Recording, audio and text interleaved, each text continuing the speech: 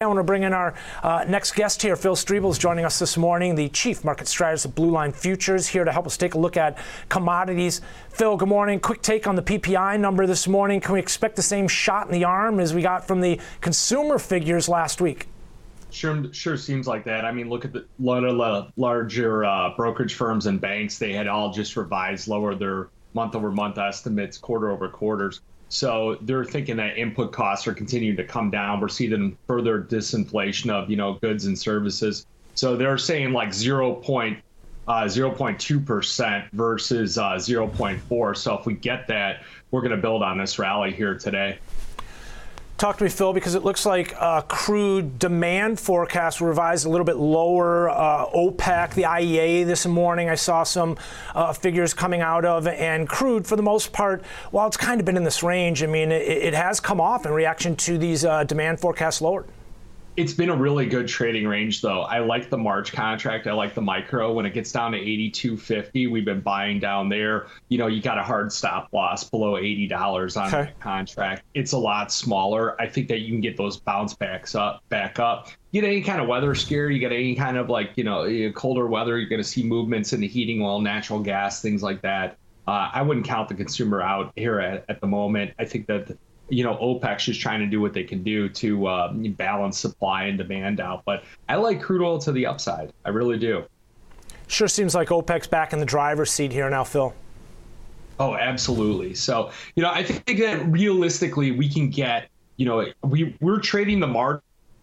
We don't exposure to the December contract because it's got that time that's running out. It's extremely volatile, and these movements are the volatility is higher in the front month. So you want to go at least a contract or two out there. So, but we think that you get anything over $90 on the front month, you want to take the dough up there. You want to reposition back in on these mid to low 80s, and that's just the way to trade it right now. I look around and I see the dollar lower, crude coming off as well. So, whenever that dynamic is playing out, it really speaks to the significance in terms of, well, in this instance, I think a lot of this is concerned in terms of China demand and, the fundamentals basically versus oftentimes we look to the dollar for that direction in the commodities. But crude, the demand or some of that backer deeper into story oftentimes plays in this instance seems to be the case.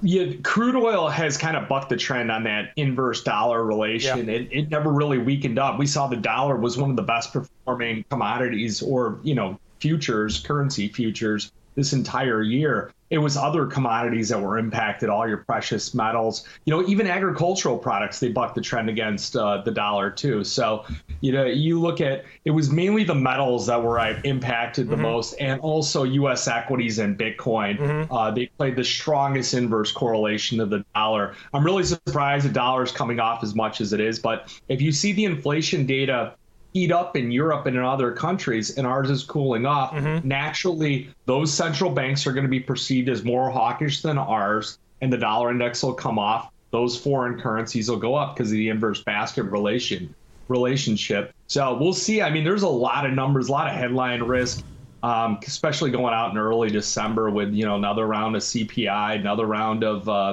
Fed tightening. So we'll see what happens here on the dollar. I think that the dollar might be a little bit oversold here. I'd be kind of cautious if you're going to jump in and short it at these levels. Along the same lines of crude, a very dynamic market to trade when you're talking about some of the contributing factors to price activity, the dollar as well, because whether you're talking rates or, to your point a second ago, some of what we're seeing in terms of the other foreign currencies directly influencing, as I say, the tail that wags the dog is obviously the EU tightening up policy is an issue. We've seen a lot of activity out of the UK, the British pound, so multiple influences when you're talking about the dollar and the ripple effect associated with it.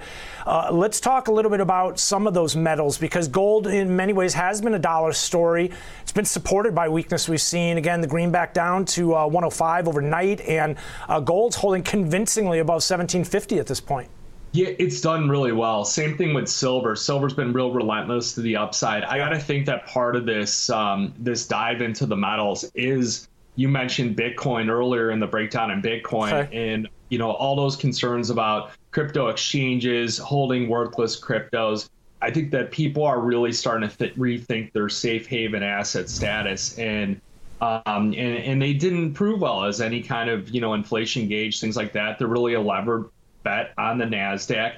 I don't think that the institutions are just holding Bitcoin, so there's not a lot of smaller people affecting trans get Bitcoin going back to the upside. It's more like a hodl here type of moment with I think steady liquidation, because people are going to need to raise cash and things like that. I think that people are rethinking it and they want to go back into things like precious metals. Poor man gold right now shows at 80 at the moment. It's come off since its recent high at 95. So it shows you that silver has really appreciated on the gold market. You know, it still needs to see breakdown in treasury yields, breakdown in the dollar in order to keep going. And a couple key levels here. We saw the 10-year yield just bounced off of 380. That's been recently a strong breakdown. It did cross below the 50-day moving average just a few minutes ago. And then also the 30-year treasury yields back at 4%. So if you start to get those dips below, you're going to see a bit of euphoria in the markets. Taking a look here at the TYX right now, it is back to that 4% level. And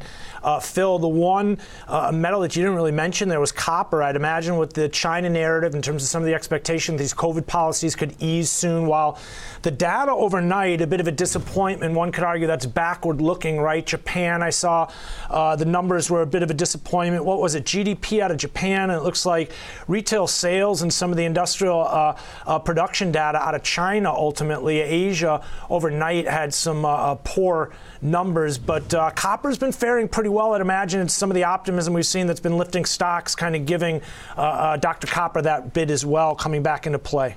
The only thing about copper is that I hate trading it at the moment, even though I'm active in that market. How come? Because I believe that is because of the fact that China comes out and changes the COVID policy narrative. And the thing it doesn't just move a little bit, it moves a lot. Luckily, the exchange launched a micro copper contract that makes it way more manageable. I think if you're going to short copper, you're going to play like, things are breaking down and economy's not as great. Fed's going to continue to be hawkish. You easily have a stop loss over $4 on copper. Okay. Use the micro contracts, and you can even go out to March on that one as well. So, but yeah, the copper, I was surprised by the breakout. It was an early leader. It was the first commodity to bottom when it became COVID. Could be the first one to peak on, this newer, if we get a slowdown and we get a slowdown in the profit cycle. But with treasury yields breaking down, dollar breaking down, some optimism in the earnings right now. And if we get weakening disinflationary data, it's going to be tough to keep these markets down here at the moment. We could rally all the way to the end of the year. It's going to take CPI in December. It's going to take PPI. And if you get an uptick on jobs, which every second I look, some other tech companies laying off 10,000 employees. So it's going to be tough to get a strong jobs data going forward. Phil, quick take. We got less than 30 seconds. What are you watching in terms of grains? Oh, on the grains, I like corn to the upside. There's a seasonal buy right now. We did the call spreads going to February. They're the 670, 710 call spreads. So 13 out of the last 15 years, it's rallied up to the end of the year. All right, we'll keep an eye on that. We'll have you back to check in on, obviously, grain prices feed directly into that inflation narrative. Corn's going to start to go higher. We'll continue to watch that. Phil, always a pleasure. Thanks for sharing your Tuesday with us here on the TD Ameritrade Network. Phil Strebel, the Chief Market Strategist at Blue Line Futures.